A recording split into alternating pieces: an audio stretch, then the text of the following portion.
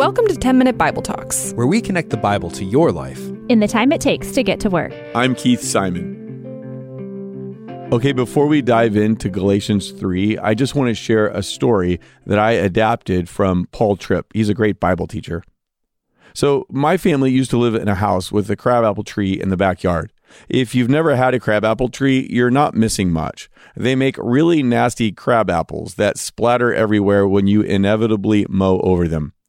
Anyway, imagine my wife saying that she wished that instead of a crabapple tree, we had a tree that produced Honeycrisp apples in our backyard.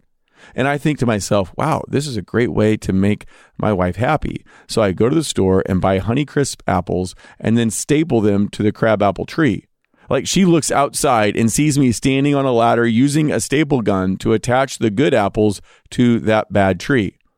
Whenever I share that story with people, they inevitably laugh because it is so ridiculous. No one would possibly be so dumb as to think you can staple Honeycrisp apples to a crabapple tree. And I agree that no one would do anything like that. Or maybe we shouldn't be so quick to dismiss this story because maybe this is exactly how we try to live the Christian life.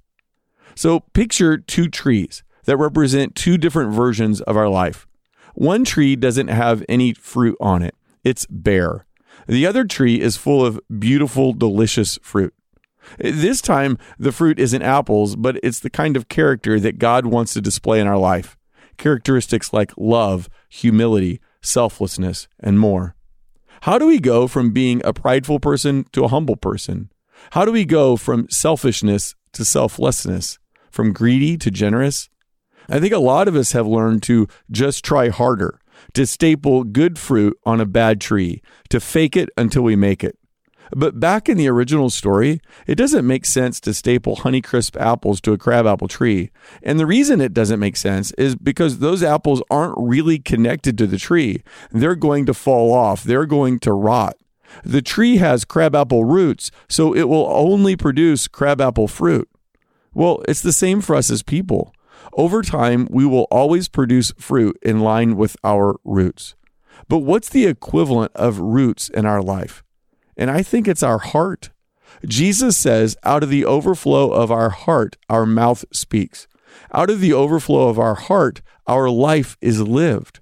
So if we want to see real God-honoring change in our life, we have to deal with our heart before we deal with our behavior.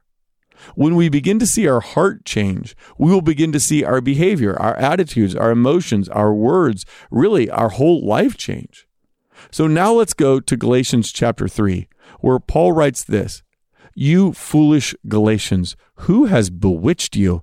Before your very eyes, Jesus Christ was clearly portrayed as crucified." So you can tell that Paul is coming in hot. He's obviously unhappy with this church. He picks it up in verse 2. "I would like to learn just one thing from you. Did you receive the Spirit by the works of the law or by believing what you heard? Are you so foolish? After beginning by means of the Spirit, are you now trying to finish by means of the flesh?" Paul says, hey, look, guys, you became Christians by faith, but now you're trying to live the Christian life only by relying on your own efforts.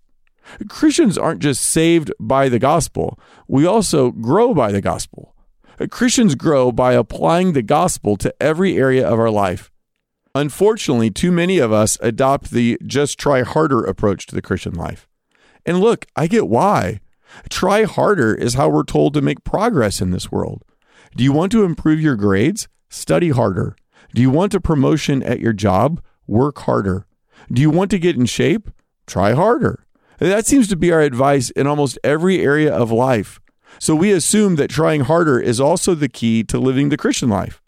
But trying harder, apart from the grace of God and faith in the gospel, is like stapling fruit to a bad tree. It might look good for a bit, but it won't last.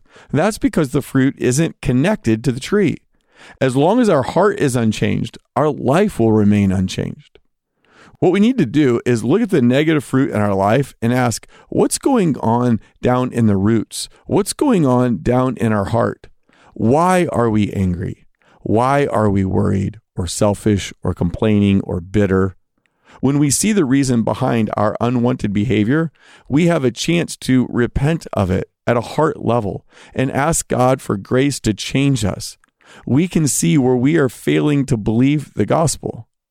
Let's look at one negative fruit that we might see in our life and see how believing the gospel can change our heart. So let's look at the sin of lying. Perhaps you lie because you want to look good in front of other people. You want their approval. You want their respect. Or maybe you lie because you think it will lead you to something that will make you happy. This might be why someone lies on their tax return, because getting that $5 extra will provide them with something that they really want. So we see lying at the fruit level in our life. And what we want to do is go, why are we lying? And when we identify the motive of our lie, then we can say, okay, how does the gospel apply to that? So how does the gospel apply to us lying in order to find happiness? The tax return kind of lying. How does the gospel apply to that? Well, the gospel applies because it says that in Jesus, we will find real satisfaction. And the more our heart believes that satisfaction is found in Jesus, the less we will need to lie in order to find happiness. Or if our motive of lying was because we wanted to look good in front of other people and we didn't want them to think poorly of ourselves, how does the gospel address that issue? Well, it addresses that heart issue by saying that our approval and acceptance comes from God, that we live for an audience of one, and that God accepts us in Jesus. So the more I believe that, the less I need to lie to protect my reputation. So when you see negative issues in your life, go down to the root level. Ask, why am I acting this way? And then see how the gospel addresses that heart issue. As your heart begins to change, the fruit will begin to change. You'll begin to live the kind of life that God wants you to live, the kind of life that you want to live. It's not that there's never a time for us to exert effort in the Christian life. After all, we must choose to examine our heart. We must choose to identify where we're not believing the gospel. And then we must choose to put our faith in the promises of God. There's a place for effort, but it's not a human effort. It's an effort that is enabled by God's grace. I hope this helps you live the Christian life. Hey, thanks for listening. If you want to go deeper, sign up for the 10-Minute Bible Talk newsletter.